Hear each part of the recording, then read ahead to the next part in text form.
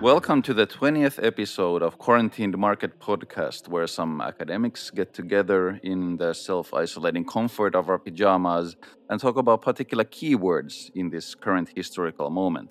Today we have a keyword combo, which is both health and food. And as guests, we have Søren Askegard and Alan. Would you like to introduce Søren? Certainly, I would. Søren Askegaard is professor of marketing at the University of Southern Denmark in Odense. He's well known to generations of marketing students because he's one of the co-authors of Consumer Behavior European Perspective textbook, which I think is the standard book for many university courses. In addition to other books, he's edited such as Nordic Consumer Culture and Canonical Authors in Consumption Theory, which he recently edited with Benoit Elbrun. And of course, he has published countless numbers of journal articles as well. So, hello, Søren. Welcome to the podcast. Hello, Alan. Hello, Joel. Thank you for having me. This is a great pleasure. Thank you for inviting me. We're delighted indeed to have you with us. The keyword that we want to talk about today is health and food. Where is a good way to begin thinking about these issues? If one should begin with a cliche, you might say that the cliche "you are what you eat" is taken super seriously by a lot of people these days, and the nexus of food and health has become like a prime cultural trope in many contexts. This is a bit odd for a variety of reasons. It's not odd because it sounds strange. It sounds pretty straightforward, and I think that straightforwardness is kind of part of the lure. That, of course, our bodies are constituted through its biological existence as a throughput system and some interaction with the outside world. From that perspective, it seems fairly sort of obvious to conclude that whatever you feed into that throughput system must be decisive for the quality of your constitution as a system, right? So this preoccupation is maybe understandable, in particular in a period that we could designate as a healthist epoch in time, and I'll come back to the notion of healthism a little bit later. The funny thing, of course, is that if you ask most medical doctors, they would say, eat a little bit of everything and not too much of it. Then you'll be perfectly fine and healthy. That's the golden rule of how to eat healthily, and it's one of the only rules. If you're a little bit polemic, it's one of the few rules that are not followed, at least by many people. Of course, consumers are just as different as other people, and so we should never generalize or homogenize across large populations. But a lot of people will look at this counsel from the general practitioner and find it lacking. That's not good enough advice. There must be something more you can do.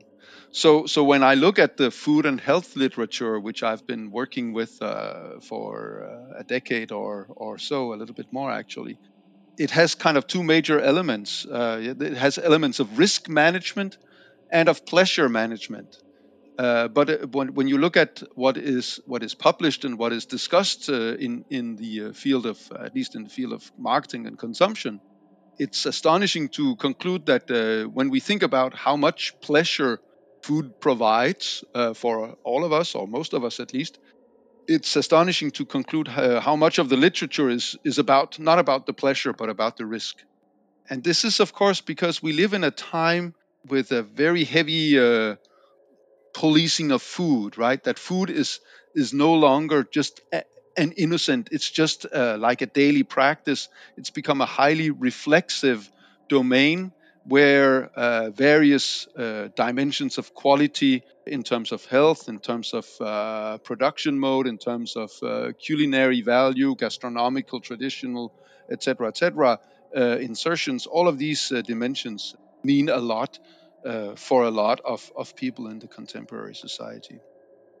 when we look at food and health, it's useful to think of this nexus and the rise of the nexus to something that is very, very prominent. When I think of my own childhood, and I grew up in a doctor's family where health, of course, the healthiness of your life was an issue, but it was never something that was tied profoundly to our diets or the meals or what we ate.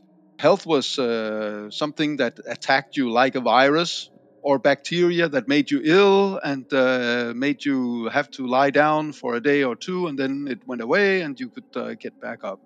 So this idea that health was something profoundly linked to diet was completely alien at that point in time, and we're talking here 1960s and 70s. So although it's a long time ago, it's not that long time ago. So that nexus must be seen also in relation to some particular cultural backdrops that have developed since then. So we can, of course, think about what we could call consumer culture's technification of the self. That consumer culture technicizes the project of the self by treating all problems that we might encounter as solvable through some kind of consumption choice, as Don Slater has pointed out, among many others. A contemporary, and following from this technification, a contemporary nutritionist discourse that in a lot of with a lot of modern consumers, when they feel that there's something wrong in their bodily functions, there's something that is not exactly as it should be, um, the first point that they address is it's probably something that I'm eating. Whatever is wrong with me, I should start or stop eating something.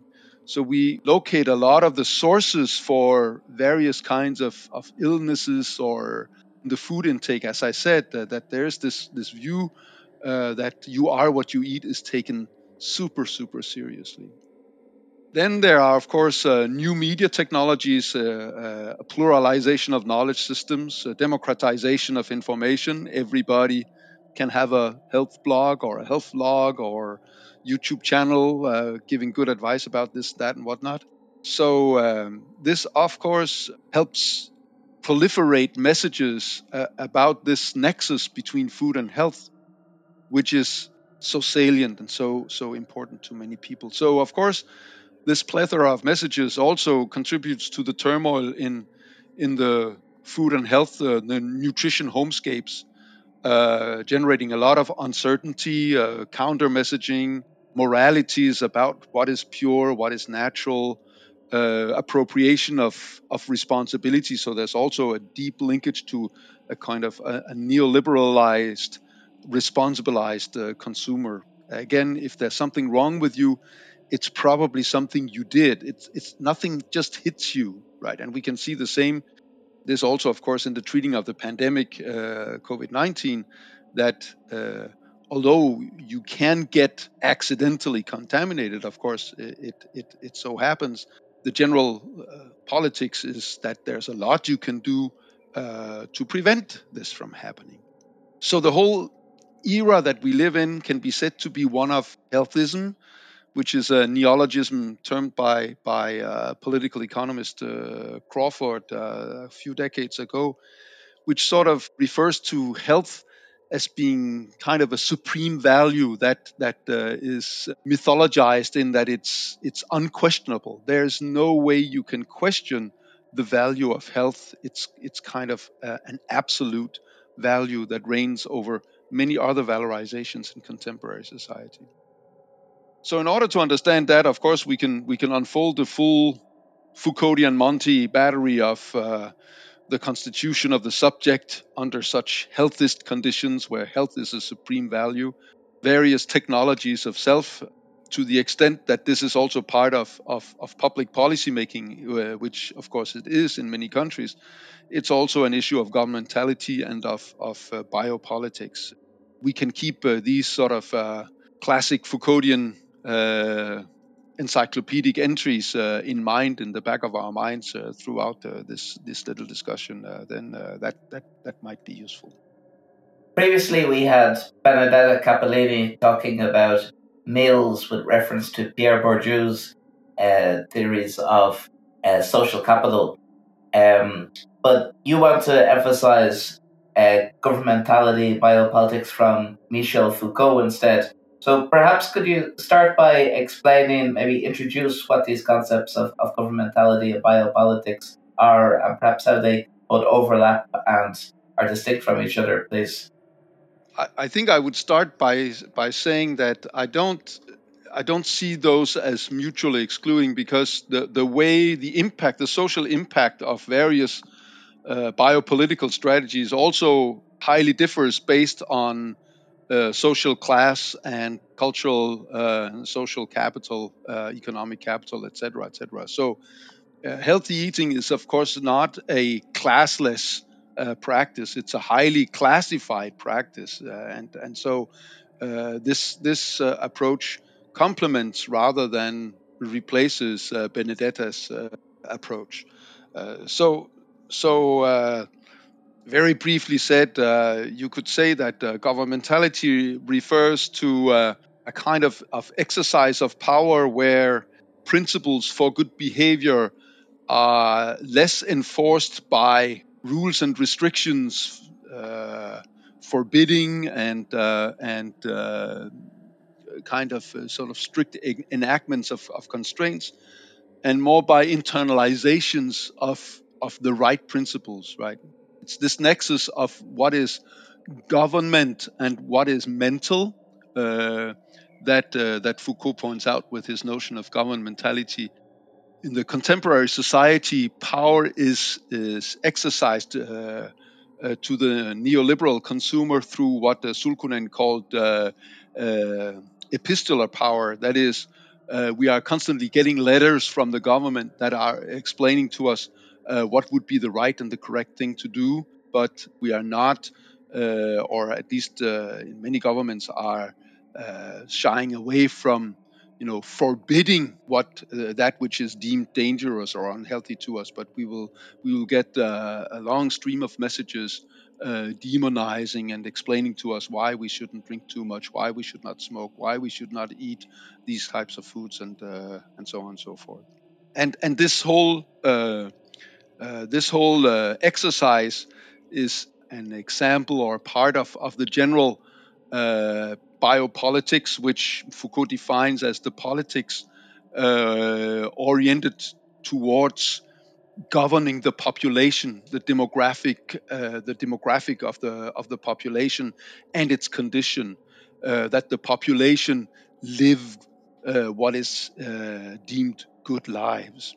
So those two notions are highly linked to each other, and the point is, of course, that this kind of exercise of power is, as always with Foucault, not so much a matter of one agent having the power and deciding over the other, as it is a relation of power that is inherent in the social relationship between the various agents.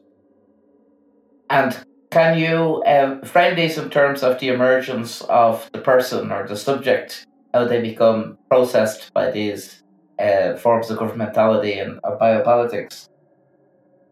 And again, I mean, as I said, if we go back to the beginning, it's a matter of taking this dictum of "you are what you eat," not just as an expression of the physical being of the person, but also of the mental and of the spiritual and the personality, the self aspect of the eater, so to speak. So for a lot of people, we can see that in the research, uh, the choices of what you do in order to keep healthy, the way you decide to eat or not to eat certain types of food, etc., is a very central constitutive element of the self, of this notion of self, right? So it's not just a matter of physical building blocks, but also a matter of moral and the mental building blocks that we get from the decisions of what to eat and what not to eat. Søren, how should we then today think about the ontology of food itself? In the sense that in a future episode, Eric Arno will be talking a lot about ecosophia, or the idea that we as a species, we as a collective subjectivity, if you will, we humans should rethink our entire relationship with nature and the planet for any future to be feasible. Uh, and when you think of food, you often do, it's a very objective thing. We consume food, we gorge on food. Food is this objectivized thing that we indulge in, we stuff it into ourselves. Food is mass produced. There's a very strong subject object relationship with food. Maybe food doesn't get very much credit in this sense. Do you feel that we have a healthy ontological relationship with what we eat these days? I don't know who we are. I think some more than others. Let me start by saying that I completely subscribe to the Ecosophia vision, and I think that food is a splendid example that the whole dichotomy of nature and culture, or situating humanity somehow outside of nature, is a mutilating way of thinking about our position in the universe, and it's definitely part of the misery of the unsustainable living, etc., etc. So I completely buy into that logic. I think that food is an obvious example of that which is most biological is also that which is most cultural, and it makes no sense to separate the two. I mean, a separation can always only be analytical, and not something that happens in real life, because there is no way you can separate the biological from the cultural. But of course, it's part of the misery and part of the misery of the ontology of food, or part of our schizophrenia maybe, is that we have this distinction and we don't know really what to do with it. So one structuration that I've used in a number of papers distinguishes the ontology of food as being, for different types of people, as being rooted in either a cultural and a culinary logic, gastronomical logic if you wish, versus the ontology of food being rooted in a nutritionist logic instead. And of course, it doesn't take a lot to translate those into culture versus nature, or culture versus biology. But I just think that that's a mutilating reduction. Nevertheless, when people talk about food and health to us researchers, they talk almost always in terms of either a culinary logic of references. Healthy food is food that follows certain culinary principles. And then, of course, people can debate and discuss, and they do argue about which culinary principles that is.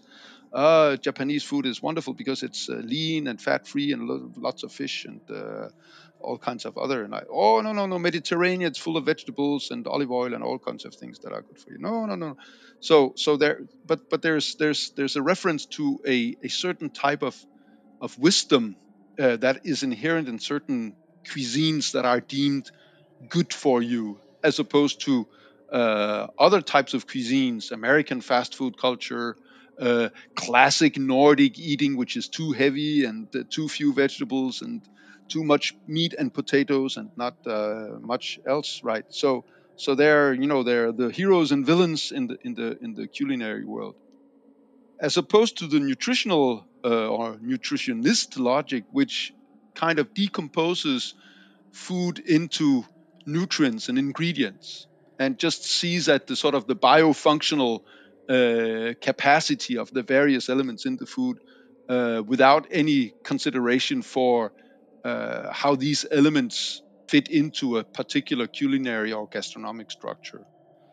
And then, of course, the nutritionalist logic versus the culinary logic can be observed sort of more devotedly, with a heavy focus on the principle and the idealism, or more pragmatically, right? So we have like a wonderful fourfold model that social scientists, social theorists love to establish, so that they can make order in this chaotic world. So I think the ontology of food, to get back to your question, would benefit from sort of dissolving this very dichotomic separation between that which is nutritional and biological, functional, if biofunctional, if you wish, and that which is culinary. I'm mindful of the work of Ben Fine. I don't know if you're familiar with his studies of cultures of consumptions, but he makes what, to my mind, is a very interesting and worthwhile intervention into these type of arguments. Namely, that the cultural appreciation of food, especially when it comes to trying to nudge people towards healthy eating, kind of misses the point. And the point being that what enters the supply chain is what will be consumed.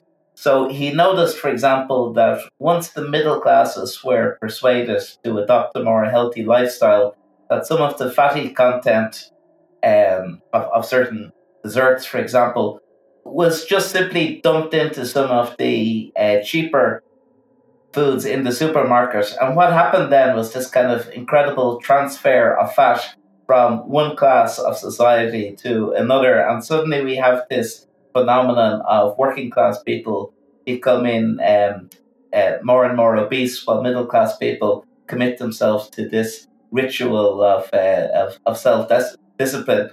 Again, with the problem that they're diverting the fatty content elsewhere. So, I mean, I think that's an interesting. What do you think of that argument that it's possible to overstate the cultural dimensions of all of this, and instead we might better focus on what's happening in our supply chains and all of this sugar, for example, where is it going? Well, I think that's an excellent point, and it's a great example of what I have called the context of context in another setting. Is that we must look sort of behind the immediate choices made in the marketplace, because these choices are already made in an existing universe of goods that has particular production processes, particular supply chains, particular types of exposures, particular ways of being present in front of or not in front of particular groups of consumers. So that is obviously a very significant change, in the sense that the whole sort of this preoccupation with food and health, as you mentioned, is very much a middle class phenomenon. Healthism as an ideology is a middle class phenomenon. This is why the whole food and health discussion also very easily becomes like a class struggle between various types of moralizing agents that are trying to make truth claims for how to live the good life between various social groups. The problem being that most governments are not, at this point in time at least, willing to enact a very strong policing of what is available in the food market, right? That the free market and its agents should not be held back from exercising their activities. And so, because I do think that there's a general knowledge that there's a lot of junk food out there. I think most consumers, at least the ones that I have encountered here in Denmark, are well aware that there's a lot of junk. It may not be so easy for them to pinpoint and locate, and may not agree completely on what are examples of bad food and junk food. And secondly, there is also this skepticism towards too much governmental control, in particular in certain social classes that have not sort of bought into this, to the governmentality of contemporary biopolitics. That is done very much with a reference to excesses or excessive focus on healthy eating. Many middle and lower class consumers will talk about how normal eating is the best way to go by structuring your food and health life plan, so to speak, because of course healthy eating is important and salient for all of us, but there should be space for those things that are bad as well, because that is what make life cozy and interesting. And there's this Bataillean fascination with the excess in most of us, that come to the forefront now and then. So the discourse of health that is based on normality, on normal eating, will have these basic references to if we just eat like normal people eat, then it's not the eating that will make you sick or kill you. What normal people do will also include, some red wine and some beer and some peanuts and some candy and ice cream. So there's this reference to normalcy, which is or normality, which is a highly applied risk management strategy among many people. Well, speaking of these kind of excesses in the ideology or the cultural appreciations of food, when you look at certain kind of lifestyle trends relating food, there's certain kind of movements, if you will, happening. I'm thinking of slow food here, which is, of course, now a large trend that you could maybe call this kind of romantic rekindling of sort of an more authentic idea of your relationship with food. But there's also this very other kind of trend that you also sort of mentioned already, which could be linked to ideas of, for example, biohacking, enhanced performance, breaking all the food down to very essentialized components and trying to amplify and intensify those. So if the slow food is a sort of romantic, I don't know, cultural discourse, then this kind of performance discourse would be this sort of machinic ultra modernist idea with food, I guess. So are there any other interesting trends going on, or what would you think of these kind of different kind of vectors? These are two kind of basically the extremes of the polar distinction between the culinary logic on the one hand and the nutritionist logic on the other hand. So you throw those to the extreme, you get this romanticized slow food on the one hand, and you get the movement towards biohacking and performance optimization, sometimes on the microbiological level on the other. Obviously, there are many other tendencies that are interesting to observe. For example, food is in these days not just a matter of responsibility for the personal health, but also for the planetary health, which we can see in heavy tendencies towards growth in vegetarianism and veganism. With veganism, there's another dimension added, which has to do with a very, very justifiable moral outrage against modern animal husbandry or modern animal production systems, right? But both of these tendencies are embedded in the general policing of food, where the politics of food and the individual responsibilization reaches a whole new set of dimensions, not just the matter of preserving cultural patterns and slow food and respect for certain qualities of life on the one hand, or the personal optimization and biohacking on the other, but also the personalized responsibilization for planetary sustainability. Instead of looking at food and health in the consumption sphere, if we look a little bit at the food and health among the marketers and the consumer researchers. Of course, we have a lot of colleagues that are interested in food and in particular in consumer psychology. Together with a wonderful young colleague, Ksenia Silchenko, we've tried to map tendencies in how we as market researchers approach the food and health universe. By looking at a massive amount of articles published in major journals, Xenia, because she did all the work, or the most important part of the work, was able to locate what we could classify as three major discourses, and I mention them because they're somewhat tied to the two extreme tendencies that you just mentioned, the sort of the extreme uh, slow food gastro tendency versus the extreme nutritionist biomachine orientation.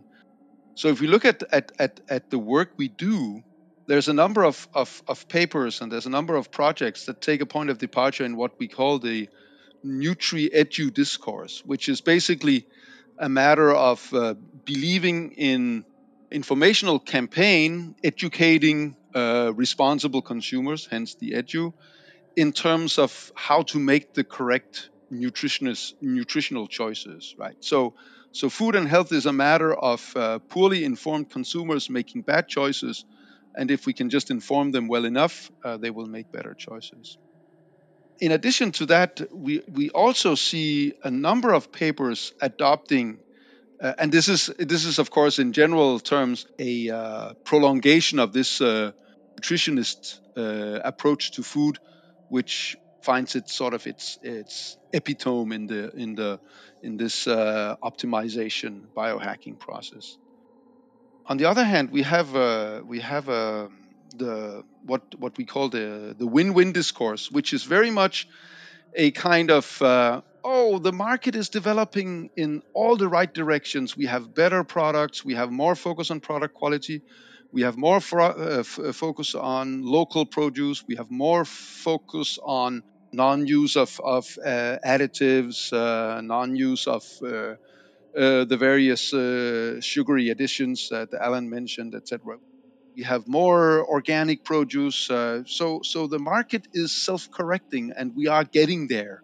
So this is the kind of food and health research which is kind of celebratory of, among other waves or movements, the slow food movement or the movement towards sort of the resurrection of healthy culinary principles and good quality. And obviously, this is also a discourse that is highly class distinctive in the sense that this has to do with highly sort of middle class consumption. Then there's a third kind of discourse that we haven't talked so much about, but which we call the simple solutions, and it's also quite sort of nutritionally oriented in the sense that obesity is a very simple matter of people consuming too many calories and moving too little. So if they would just stop doing that, or and start doing something else, start exercising more, etc., problem would be solved. This is also the field of research that contains a lot of sort of behaviorist approaches, nudging techniques. If we if we make the plate smaller or larger, then the portions will be different. If we make the cups smaller, larger, etc., etc. So this is kind of the obesity or the unhealthy food problem is actually fairly simple, and we can try to fix it with some interventions that are quite simple. A recent marketing example comes to mind, and it made the headlines in Finland some time ago.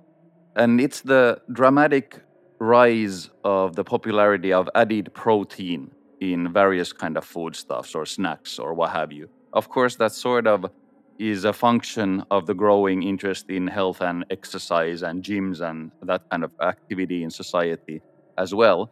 So what happened is, of course, that now then they started adding protein to all kinds of yogurts and what have you, chocolate bars, so that you would get more fit after your exercise. All these activities, of course, were escalated by massive marketing programs by various companies producing these products. Well, the funny thing now is that the wastewater management and plumbing management in Finland has noticed that there's a massive uptick in protein in the waste that humans produce. Beautiful. So basically, You wash it all out. yeah, the marketing apparatus produced a system where now everything went insane about protein, and people are now literally shitting this marketing machine back into the system as a negative side effect. That just came to my mind as a good example of a little bit more critical win-win situation. I don't know. Maybe it's a good example of what we should do with most marketing input. Just shit it out again. Perhaps. Yeah, no, and of course this is an example of market exploitation of this food and health nexus that is and the nutritionist discourse that is reigning. But it's also, in a sense, it's kind of it's very old hat. I remember being I was working for a time at Lund University in Sweden, in a department of marketing where there was also a food research center. And one of the big the big revelations that these researchers were pursuing was what we called back then functional foods, right? So this was a big issue. Uh, and today nobody believes in functional foods anymore, except maybe in that functional foods has become like a generalized way of looking at foods in many ways. And so this I see also as a little bit of a like a away from the past, that we can still launch the functionality of something or improve the functionality of something by adding this and that to a food item. The irony of it all is, of course, that it doesn't really matter. It reminds me of a different and somewhat more serious case when my mother-in-law was sick with cancer. And of course, when you're sick with cancer and it looks like it can be terminal, people are searching for all kinds of potential solutions. And there was this sort of information floating around the internet that the degree of acidity, the acidity, what's it called, the basic acid balance in your body would be decisive to how well your body would be able to fight cancer, because some Swedish medical doctor, it proved to be the offspring of this belief, once demonstrated back in the 1930s that cancer cells couldn't grow in a particular environment. So there was this search for if you could just beef up your acidity, I think it was in your body, you could fight cancer cells that way. um, the problem being, of course, that just like with the peeing and shitting out the proteins, the human body in itself maintains very much its own basic acid balance. So if you consume more acidity, then the body will compensate for that. So there's a homeostatic kind of process involved here. So and so doctors who were trying to comment on this way of eating your way to curing cancer said, but you can't do that. And even, I mean, you can't bring your balance out of order if you eat five. That's why I came to think of it. If you eat 5 kilos of protein powder per day, then you may sort of bring your balance a little bit in disorder, but and you will not be healthy from that. So again, there's this sort of belief in the quick fix that the market or the food can provide for you, and help you sort of alleviate all your illnesses and bad things.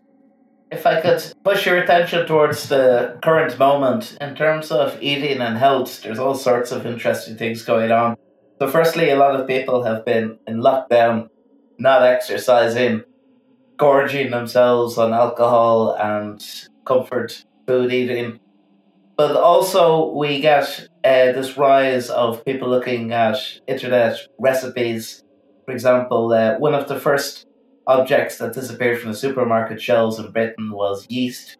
And then sourdough has become, seems the staple now of lockdown living. Sourdough is the most searched item on the internet. So, how can we talk about this current moment in terms of all these dynamics? It seems we have this great collision of a health scare, I mean, the most extreme sort of global health matter of our lifetimes, that coincides with all these interesting food cultures. One of the things that have with this COVID-19 crisis is that for once you couldn't sort of apply the nutritionist discourse that if you get COVID-19, it's probably because you ate something that you shouldn't have eaten. I think I haven't seen or heard that argument, or at least not in any larger scale of. You're forgetting about the theory that it came from a wet market in Wuhan. In that sense, yeah, of course you shouldn't eat bats, and yeah, that's for sure. But no, the whole thing started because humans should not eat bats. But at least in our part of the world, the health priests have not been able to mobilize a food discourse concerning uh, whether you would be more or less prone to attract the virus based on what you eat. That's what I'm saying. So That's back to Eric Arnold's Ecosophia set of reflections, again, in our relations to nature, the pressure on the biodiversity and the natural environments, etc., etc. So I think that the bad impact on our lifestyles points to another point of interest of mine, namely the morality of this whole thing. The whole food and health domain, and in particular the food and health research, is replete with morality of food items, that there are things you can eat and there are things you cannot eat, which is basically an approach that neglects that people don't eat ingredients. They eat whole meals, or they have whole food lifestyles, etc., etc. And nothing is hardly ever composed of exclusively healthy in and by themselves items, and there is nothing unhealthy about whipped cream. It's just a matter of the amount and the regularity, and so on and so forth, right? Moralities of self-control. You mentioned yourself, we are just indulging and sitting at home. Uh, the real consumer, and again, this is a middle class logic that is also cast against the lower class, the working classes. The morality of self-control of the individual that is contained and does not go into excesses, etc., etc. The morality of responsible market agents, the corporations as well as the consumer in a neoliberal market model, and then the morality of the body, the stigmatization of the fat body, the scare of gaining weight, etc., etc. It's interesting that recently there was a report from Danish health authorities addressing the weight and obesity problems in Danish municipalities, and they were going to provide some principles for how to address and attack this problem. And the Danish Association of General Practitioners, they opted out of the report because they say, but this is a report that use very, very old and abandoned ideas about how to address the obesity problem, because you basically still address it like, oh, it's a simple solution. It's a matter of a simple balance between caloric intake and caloric use. And if you can change that equation a little bit, you can lose weight. And if you are overweight or obese, the cure that you must undergo is to lose the excess weight. But as this association pointed out, there is no evidence that as a long-term project will help anybody become healthier or happier, for that matter. Diets, generally speaking, don't work. So why are we keeping, this moralizing and stigmatizing discourse alive, when we should address the issue of healthy living through very different parameters than weight loss? Weight in and by itself, and that most medical doctors will sign up for, except those in the obesity research, because they live, of course, from getting money from politicians and foundations.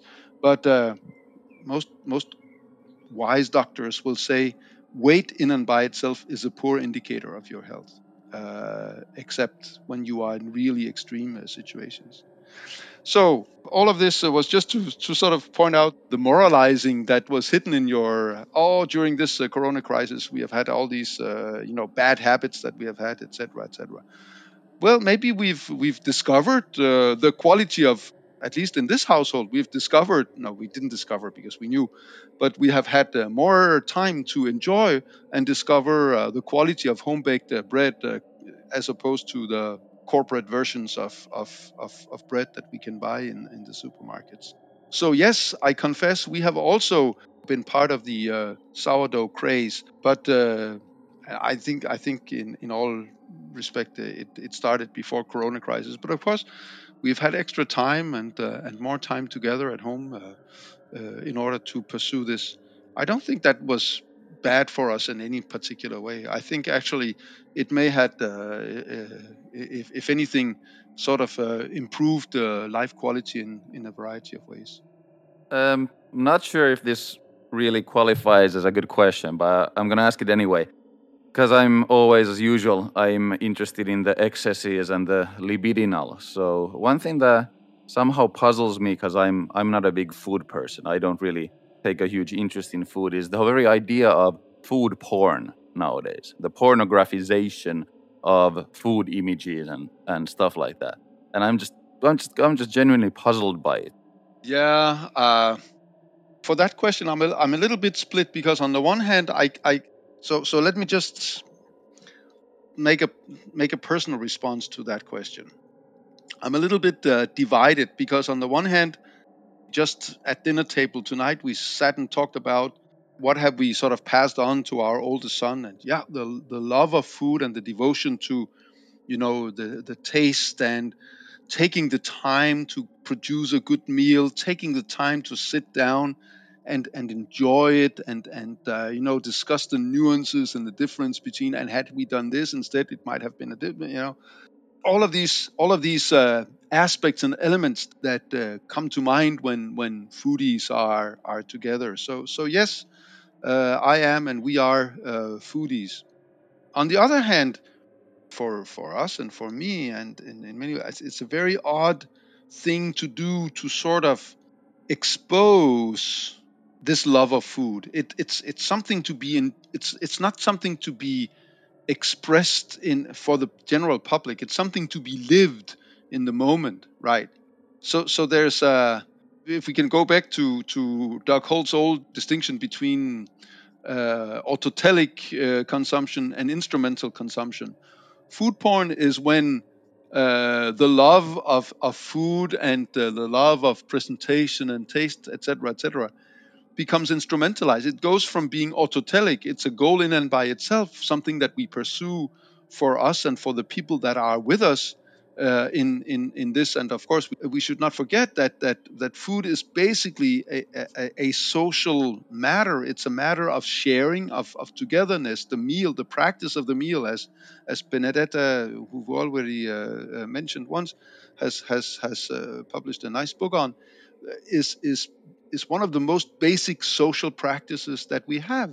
But in today's age of social media, etc., of course, this social has exploded, and I suppose that's the process you refer to as food porn. And for me, this is when this love and these practices that are oriented towards what the French call, with a very nice word, convivialité. Conviviality, I suppose. So that word expresses the joint life that comes out of the meal sharing process, and if you ask me, that should be autotelic. If you put that joy and this conviviality in front of as a power, as a force that is supposed to draw something else, lead to some other things than just the togetherness and the conviviality that is made in the moment, then you go from an autotelic to an instrumentalized logic. I would say, Joel, with a reference to our mutual good friend Jean Baudrillard, then we go from symbolic exchange, a symbolic exchange situation, to a political economy of the sign situation. Thank you, Søren. This has been very, very good talk. Thank you. And I'm happy to. Thank you, Søren. You're welcome. And I haven't even finished my beer, so it's just too much talking.